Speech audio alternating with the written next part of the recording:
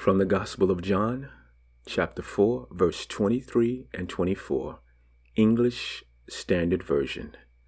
Jesus is speaking. But the hour is coming, and is now here, when the true worshipers will worship the Father in spirit and truth.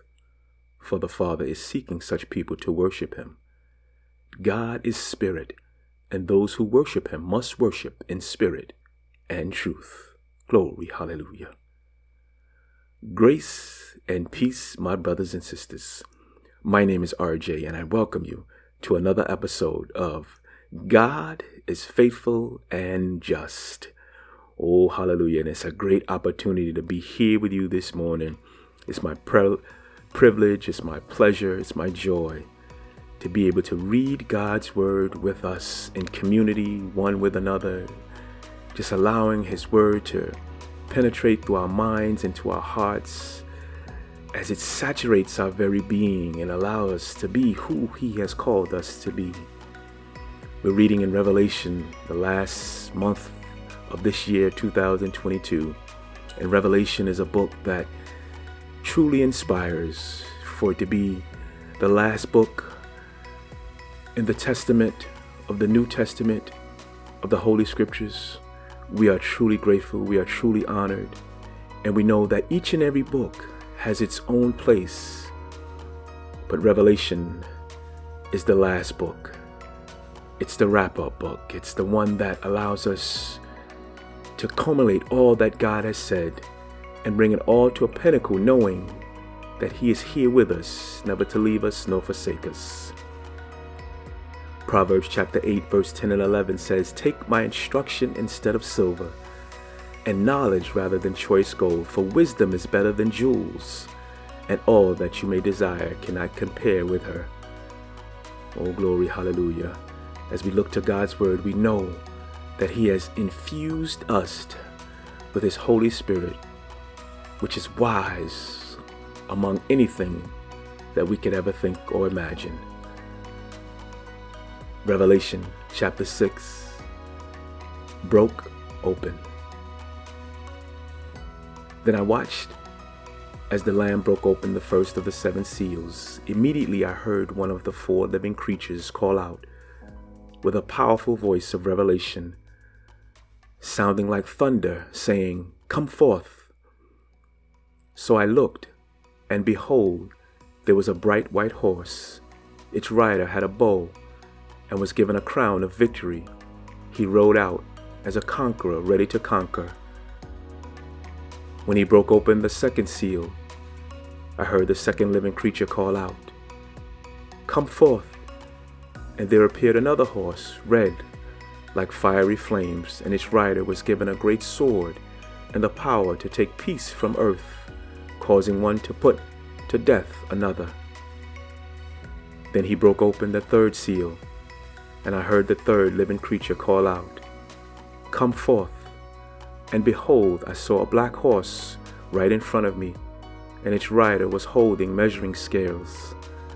And I heard what seemed to be a voice from among the living creatures saying, "A small measure of wheat for a day's pay, and 3 measures of barley for a day's pay.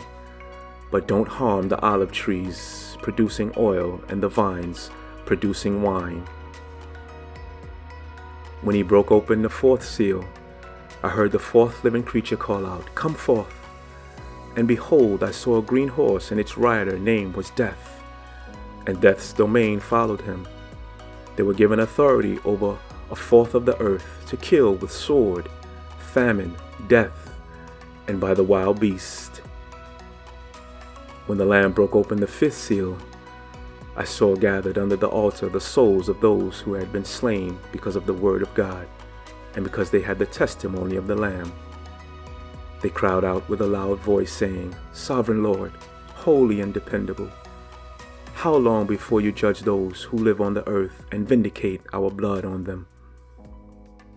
Each one was given a glistening white robe, and they were told to rest a little longer until the full number was fulfilled of both their fellow servants and brothers and sisters who were going to be killed just as they had been. And behold, the Lamb brake open the 6th seal, which released a powerful earthquake. I saw the sun become pitch black and the full moon become blood red.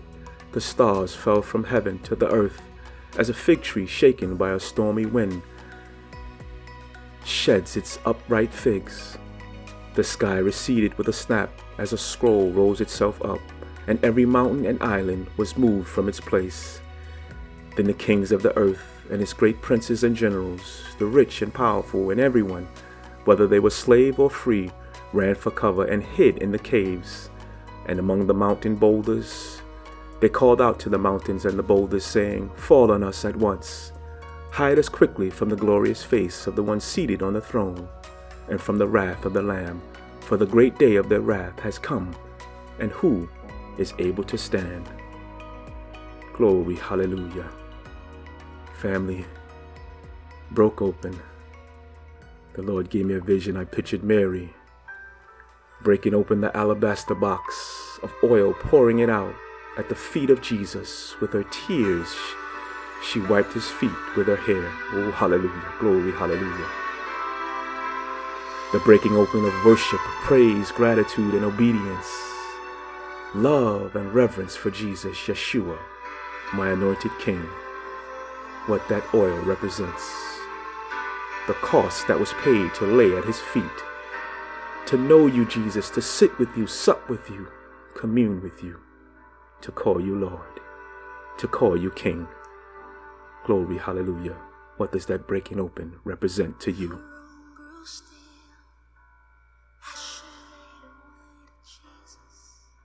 She stumbles through the tears that made her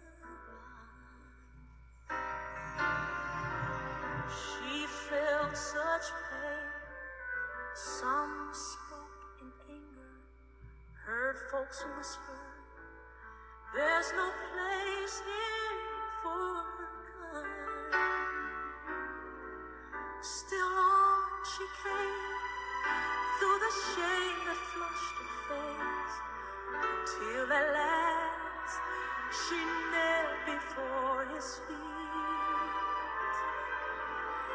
And though she spoke no words, everything she said was heard, as she poured her love for the Master from her box of alabaster.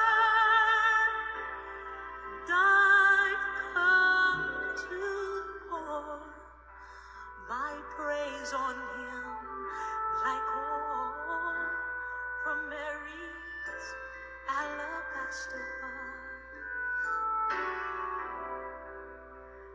Don't be angry if I wash his feet with my tears, and I dry them with my hair.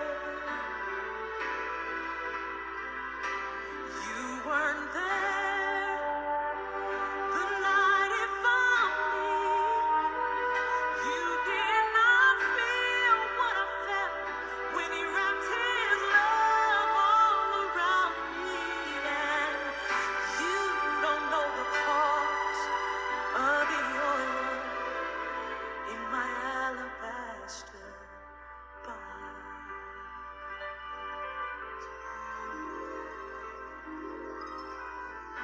I can't forget the way life used to be. I was a prisoner to the sin that had me bound.